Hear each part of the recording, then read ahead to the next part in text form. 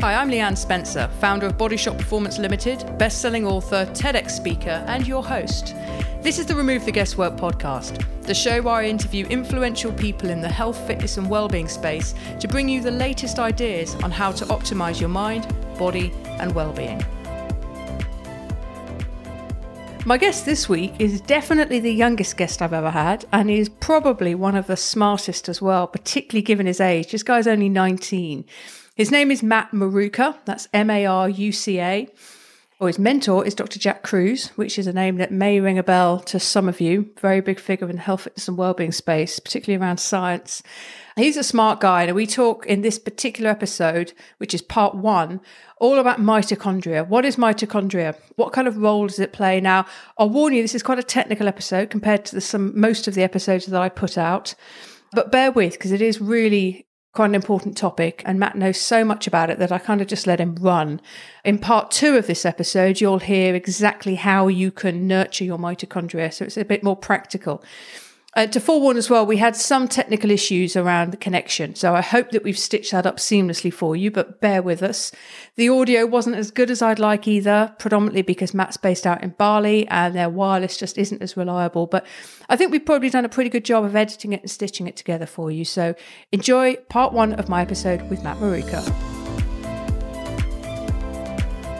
So Matt Maruca, welcome to the show. How's it going? Very well, thanks. How are you? Good. Just spent some time at the spa in Bali, where I'm currently spending my time. Oh, very nice. Very nice. Well, I've actually just started the day with a sauna. We've got a little infrared sauna in the back garden. So yeah, well, a nice way to kick off. We should both be in the zone for this conversation then. Yes. No pressure. Happy. Matt, let's start here. And what is it that you do? What's your mission? What's your purpose? So my purpose is to basically create a life of happiness and joy for myself. And my theory, after much experience, focused on the opposite of attempting to create or bring joy and happiness to the lives of others, was that if I am not able to successfully find a recipe that will own life, then the only thing that I'll be bringing to others is my own misery and lack of happiness.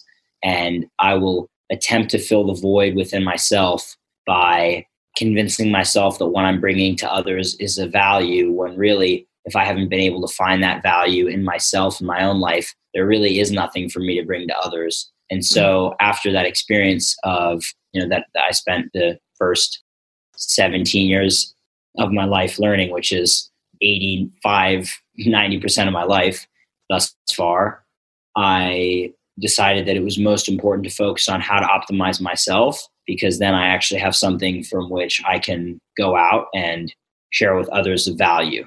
And so that's been my mission. And so the way that I do that, and have been doing that for the last 5 years, was and is optimizing my health, because I had lots of issues with 14 years old and going into high school.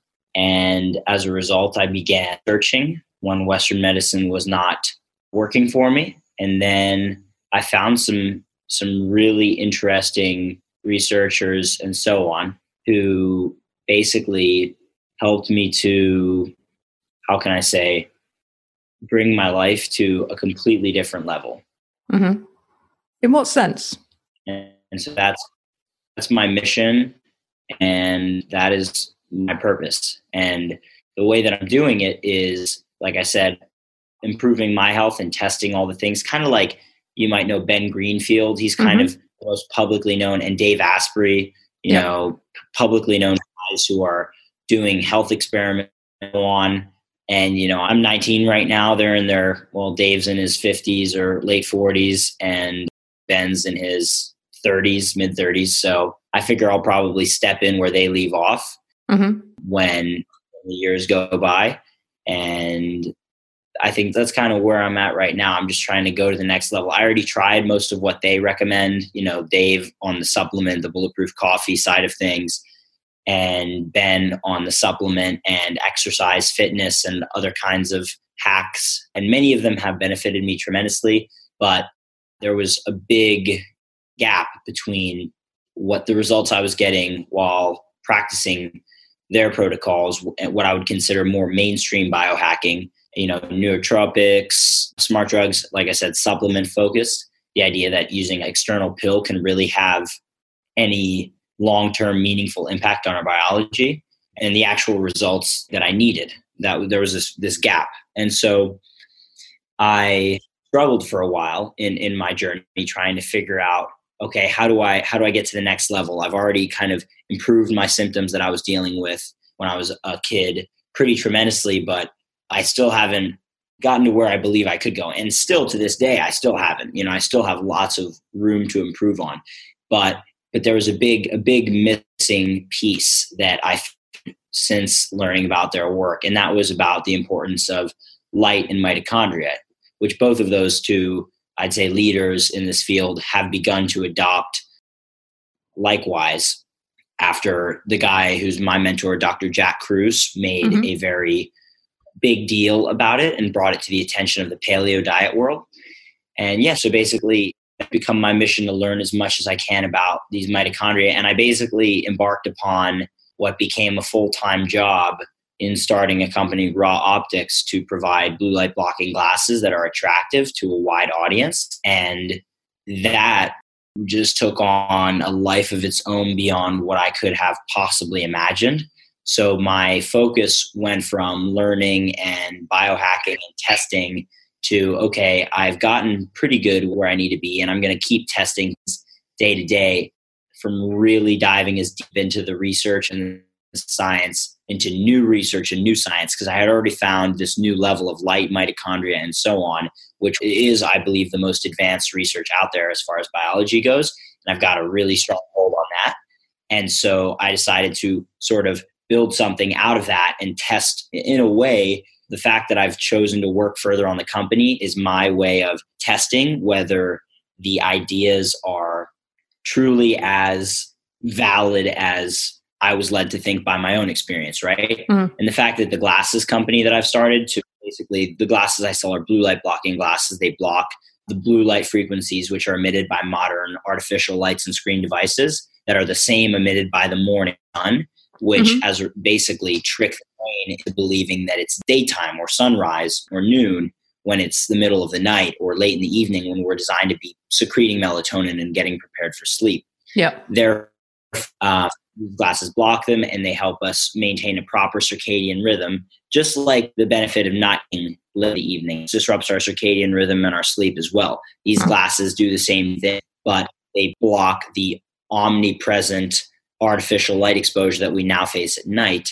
And it's kind of like if you decide not to eat late, but you're exposed to a bunch of artificial light constantly throughout the evening, it's stimulating the body and turning the brain on, disrupting our sleep cycle as well. An even more profound way, because light is that stimulus. So that's sort of mission, my purpose, and the means by which I'm manifesting it. And it is going very well. I'm helping thousands of people to sleep better, which I rarely take time to, pat myself on the back and say, wow, Matt, you've gone a long way, especially since graduating high school a year and a half. Now you have thousands of people wearing your glasses who are sleeping better, sharing the information. So that's what I'm all about right now.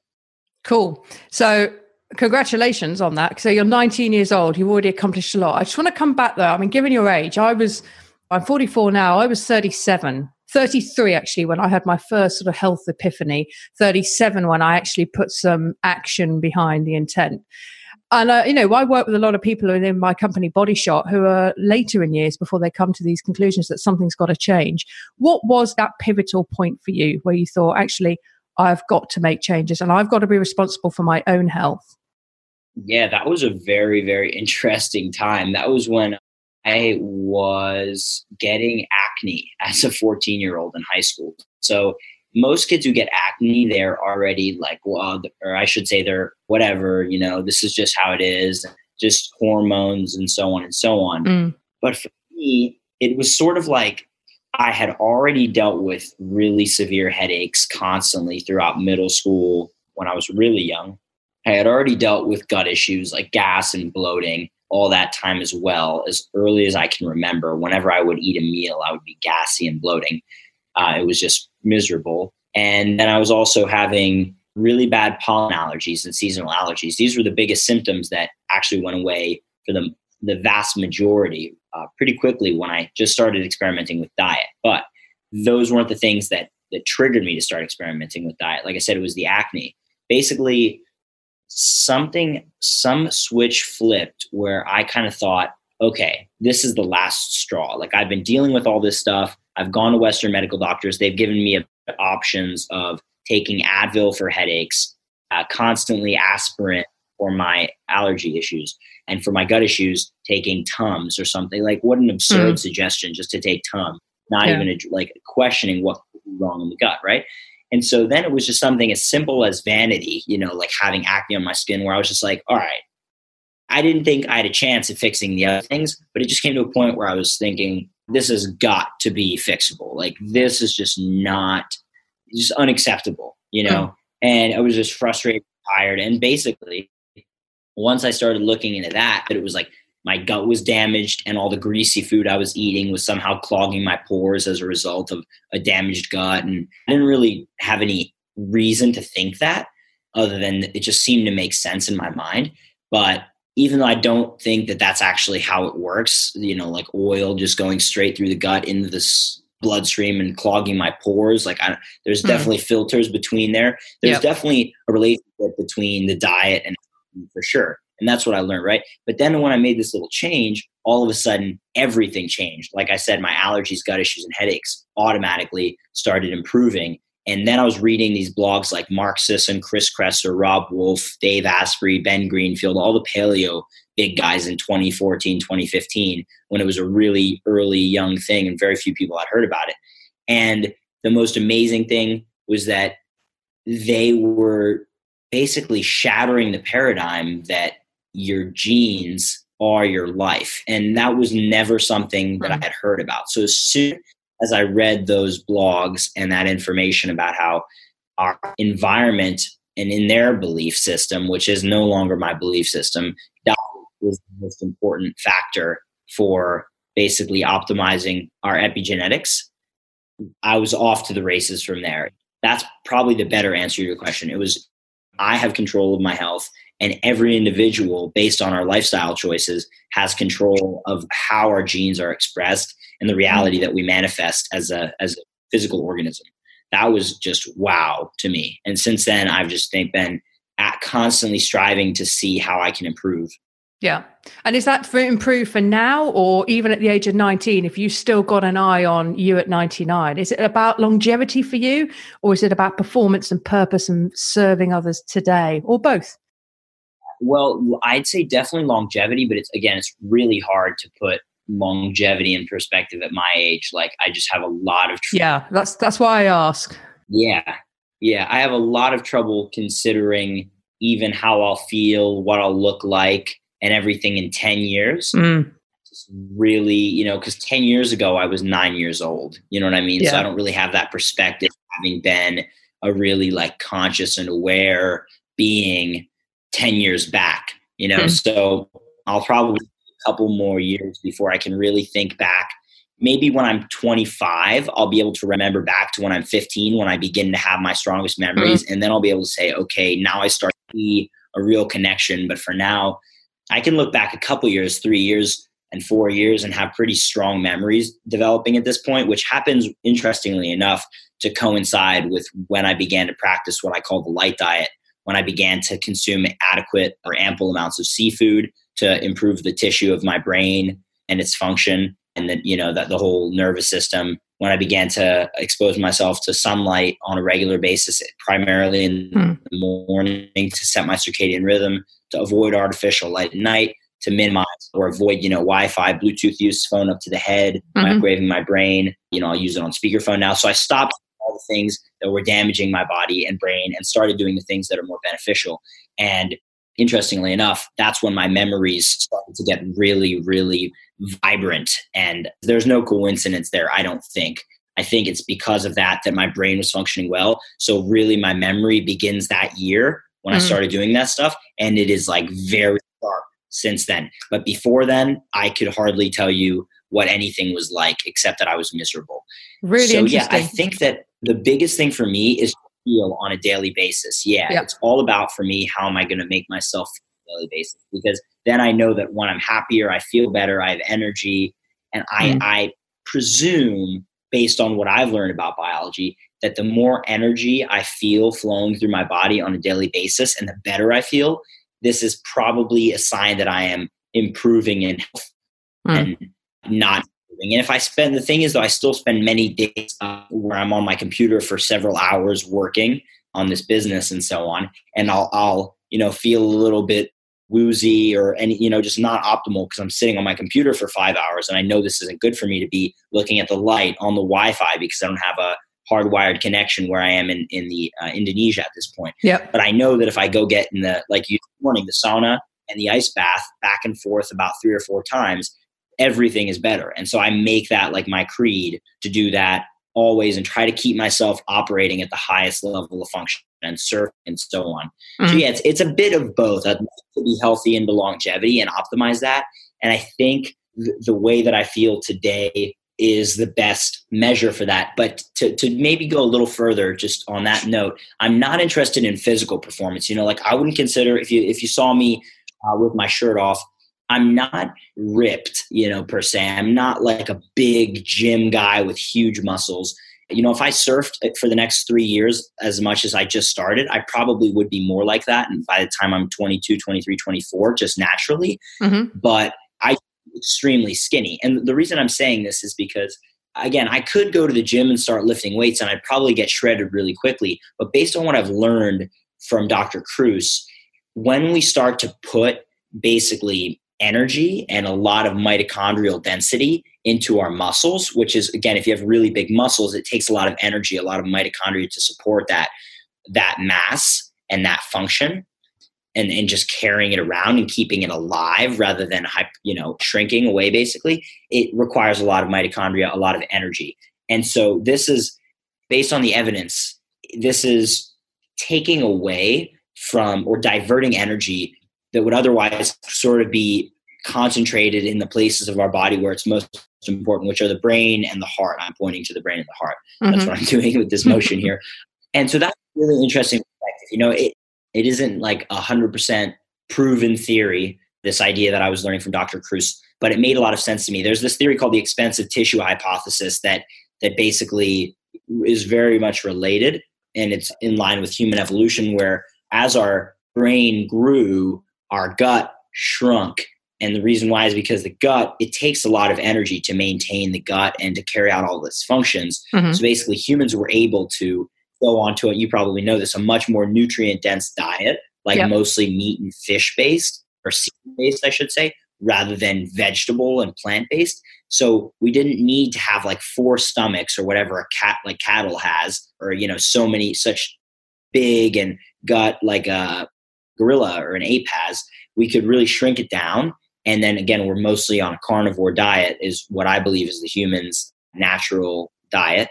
And then we're able to put a lot more energy into having a really, really big brain, in addition with the benefit of having high DHA in our diet, DHA being the omega-3 from seafood that we use to make the myelin that allows our nerves to communicate really effectively. And so, yeah, I don't think it's necessarily wise for anyone to really put a lot of focus on their muscular tissue unless there's a sort of a purpose behind it, like a sport you're playing or something. But just going to the gym and pumping iron, if you're not really healthy, go for it. Do what you want. Anyway, do what you want. But if you're not healthy, if you live in an indoor blue light toxic lifestyle, you're diverting a lot of energy away from the brain and the heart into these tissues. But if you live an outdoor lifestyle, if you work out outdoors, it's a different story. Yeah. That's really interesting. And I haven't heard that actually.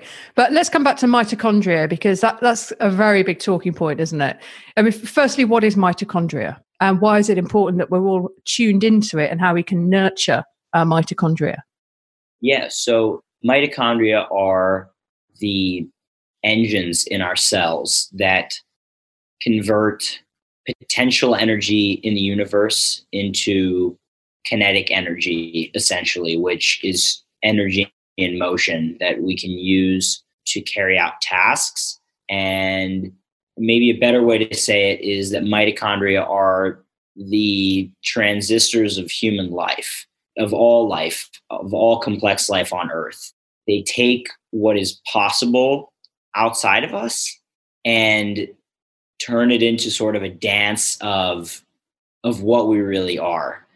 So again, that might sound like vague language, but I'm trying to be poetic almost. But the best way to put it is that when we are living, what's really happening is we are catalyzing reactions in nature that afford us energy, and that makes us favorable to the universe so we can go on. In other words, nothing that breaks the second law of thermodynamics can exist. So the second law of thermodynamics, if I'm not mistaken, means that energy cannot be created nor destroyed.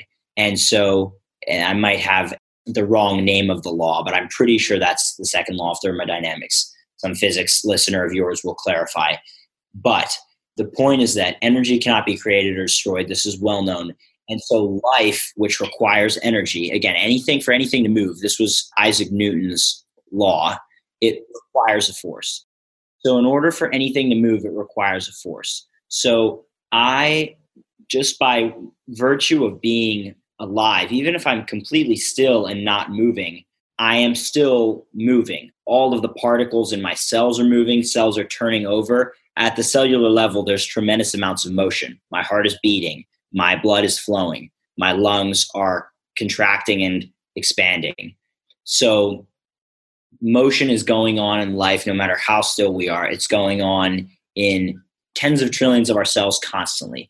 So again, this requires energy. So the question is, well, where is this energy coming from, and why do we even exist is a really good question that I've learned to answer in ways that I never imagined I would ever be able to answer. Question like in such ways that I dreamed of as a kid. And now I already kind of figured it out. And I'm like, I don't fully understand it as well as I can, but it's pretty solid. So basically, and this is really to the core of what is a mitochondria. So basically what all life on Earth does is, if you imagine a fire, most people don't really probably know how a fire works. And I'm saying that because I didn't really know how fire works. So I'm just kind of assuming that most other people didn't too. But what happens in fire is there's a little bit of a spark. It always requires a spark or a flash of lightning to start a fire. Mm-hmm. So the reason why is that spark or that initial input of energy, and again, it always happens on a hydrogen-based fuel source. Fire only uses a hydrogen-based fuel source, which means anything that comes from life, like dried wood, dried leaves, or for example, fossil fuels, petroleum, these are all hydrogen-based fuel sources because they all come from life, living organisms, which are hydrogen-based. So that little spark, it causes one of the hydrogen molecules on this carbon backbone, which is, again, what life is pretty much based on, is hydrogen based on carbon. And it breaks the hydrogen apart from that carbon backbone. And once that hydrogen is free, it wants to react with something called oxygen, this molecule that's present in the air. It loves to react with oxygen and make water because then the molecules are very stable. And that reaction releases a lot of energy. So as soon as you have one input of energy, like a spark or a flash of lightning, that reaction, the combustion reaction, perpetuates itself because the energy released when the hydrogen bonds with the oxygen in the air is the next spark. And so you basically have a massively self-perpetuating reaction once you have the first spark to break the hydrogens free from the carbon backbone. Okay. So that basically releases a ton of energy into the environment, right? Now I'm going to try to make this as clear as possible because maybe I'm giving you more depth than you're looking for. But essentially what life does is the exact same thing. So life takes two molecules that are existing in the universe that would like to react but can't given the certain circumstances. It requires what's called an energy input or energy of activation to overcome a barrier. And basically, once that energy is input, just like a spark into a fire, that reaction can essentially perpetuate itself. So our mitochondria does the exact same thing as a fire. There's other like bacteria and other life forms, but primarily, just bacteria and archaea. They can use all sorts of different molecules to do this. But mitochondria, ours, have become extremely efficient at using the exact same molecules as fire to carry out this reaction, what we call life. So our mitochondria, we consume through our mouth or, the way that other animals consume or life forms consume hydrogen. food, we consume hydrogen. Anything that we call food, you can consider it hydrogen, essentially. Because, for example, sugars, proteins, and fats, or carbs, proteins, fats. Well, proteins, we can put them aside because they're more building blocks. We don't really break them down for energy. They are still based on amino acids, which make up proteins. The amino acids are still carbon, hydrogen, and oxygen based oftentimes. But so the carbs and the fats are the ones we actually burn for energy to keep us alive, right? To carry out all of these complicated functions like moving, breathing, thinking, and so on. So we take in, like I said, hydrogen through our mouth, and we digest it and break it apart. And all of the food that we eat, for energy at least, the proteins, again, they're used for building and maintenance of our structure.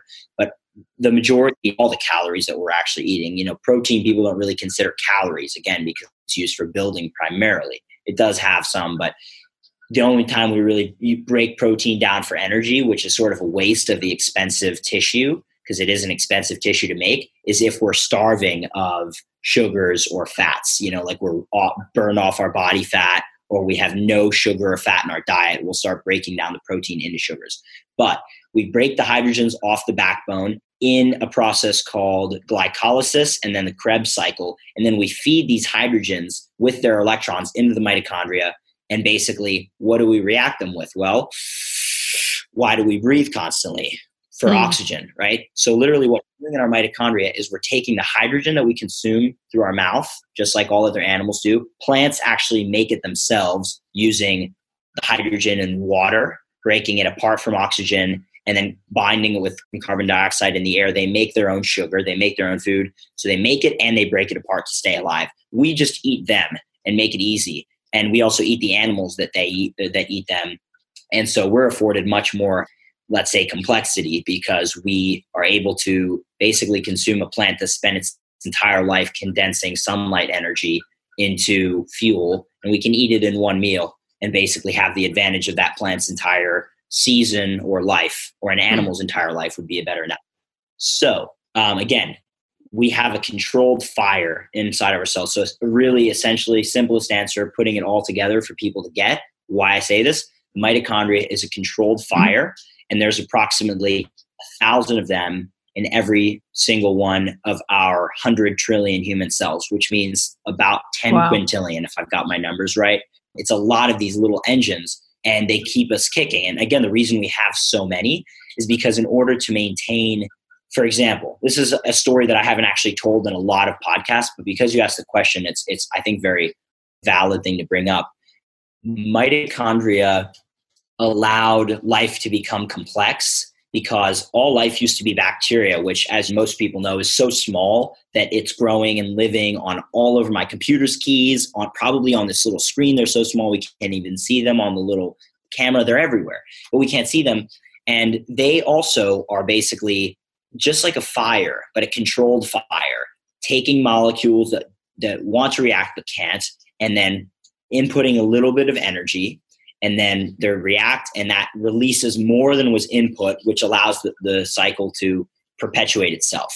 And if anyone is curious enough to ask, where did the initial energy come from? It came from these hydrothermal vents at the bottoms of the oceans. Once there's a book by a guy from your neck of the woods in London, University College of London, named Nick Lane, who wrote a book called The Vital Question. The Vital Question. Vital Question. Yeah, vital, having a double entendre there. Yeah. Vitality and so on.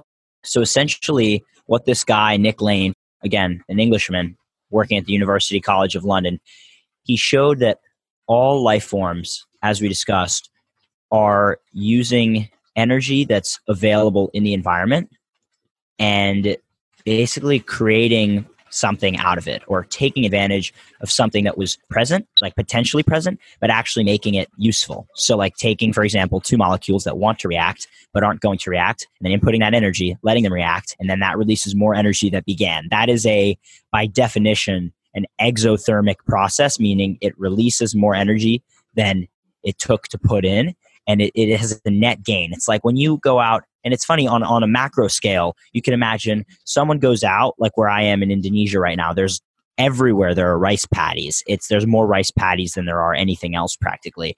And the analogy that I could give for what life does, because we're doing it on a large scale, is this individual who's working on the rice paddy has found that the amount of energy that they put in to sow a paddy of rice and grow it and then harvest it, dry it, and cook it and eat it, the energy that they're getting out is unbelievably greater than the amount that they put in, such that that one person working a rice paddy could potentially feed a family or 50 families with that rice paddy, because one rice paddy at a harvest turns into a lot of rice. So this is what bacteria do at the smallest scale. Now, here's where it gets interesting, though, is that the question he asks is, how did life go from being these single-celled organisms that could never excel beyond their tiny, tiny shape to something as massive and complex as a human, literally quintillions of times larger in size, even numbers beyond quintillions? And what he basically discusses is that it's all about surfaces. So when life was bacteria, it had a certain surface to volume ratio. So essentially, cells could not expand beyond a certain surface to volume ratio. And this might sound kind of vague. What is a surface to volume ratio? Well, surfaces is the membranes of an organism, of a bacteria, and so on, right? Mm-hmm. And it wasn't very clear necessarily why this is, but you couldn't have a big cell with a huge volume but a very small surface. The reason why, it turns out, is because the way that we as organisms generate this energy, the way that we use two molecules that want to react to basically gain more energy from what's available than was initially input to get that energy out, is we use something called a proton gradient. And a proton gradient is just what it sounds like, a gradient, which is a difference in two things, and it's a gradient of protons. So on these membranes, which are the surfaces in a living organism, there's more protons on one side than there are on another, but not naturally. What life does essentially, and this is, he looks at all living organisms and tries to understand, what do we have in common? And the thing that we have in common is what are called respiratory proteins. And these are proteins that sit along a membrane and basically take an electron donor, which is one of the molecules we've been referring to throughout this podcast, an electron acceptor. And basically, so one of these molecules donates electrons to a chain that funnels these electrons across the chain, basically using the energy that's contained in those electrons as they're pulled towards the other molecule, which is pulling the electrons, therefore the acceptor. And so again, you have something that has something to give, like basically giving an electron, and something that wants to steal that electron. And that's fundamentally what I've been referring to as two molecules that have potential energy that's available. This organism inputs that energy so that it can basically get those electrons off of that donor molecule and then allow them to go down this chain towards the acceptor molecule. And then in the end of the process, these two molecules, again, hydrogen in our mitochondria, this process starts with the hydrogen donating electrons and the oxygen, which pulls electrons very strongly, pulling the electrons towards it. This is the reason why if we stop breathing, we die immediately, because we no longer have oxygen to be pulling electrons that are donated by hydrogen.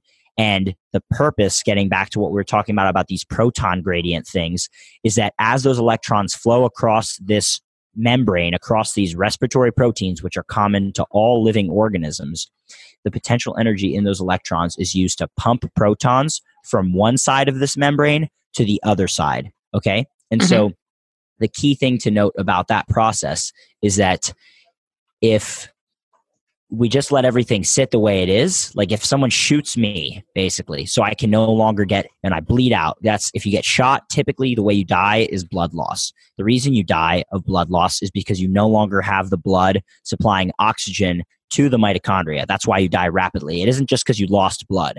People say, yo, you die of blood loss. That's not really a cause of death. The cause of death is suffocation, a lack of oxygen to the mitochondria, because there's no blood to carry it to the mitochondria. So what happens when you don't have that oxygen getting to the mitochondria? And it's interesting to me how I'm even surprised that I can understand this in a way that makes sense, or explain it in a way that makes sense as well, because it was such a foreign concept to me before. But when you no longer have that energy, or I should say the oxygen coming to the mitochondria, you no longer have that pull, which is pulling electrons from a donor to an acceptor. and then pumping protons across this gradient to maintain the gradient. And here's the key thing that everyone needs to know. We don't just create this gradient for no reason. What we do, again, using all that energy from the donor and the acceptor, pulling them along a chain, which you could think of kind of like a train almost, or you could think of it like just something where something goes through and it's sucked out for every single little bit of energy that can be sucked off of it before it's discarded. It's a very interesting thing, and I couldn't tell you the best analogy at this very moment. But essentially, every single bit of energy is stripped off that electron and used to create this proton gradient. And then these protons, which are now concentrated on one side of this membrane, trapped, let's say, their only choice is to flow back down the gradient through something called the ATPase, which is another one of the 4 things that Lane found in common between all living organisms, even bacteria and archaea. So one is the respiratory proteins, the other is the ATPase. And there may have only been 3, but these are the only 2 that are relevant for our purposes at this very moment. Interested in finding out what your health IQ is? Jump on our website, www.bodyshotperformance.com, and click on Take the Test. It'll take you through to a short 2 to 3 minutes test, and at the end of that, you'll get a scorecard and a free 39-page report based on our 6 signals: sleep, mental health, energy, body composition, digestion, and fitness. And if you've enjoyed this episode, please think of someone who could really benefit from the content and hit that share button and send it across to them. And of course, don't forget to subscribe and leave us a rating and a review. Thank you very much for listening.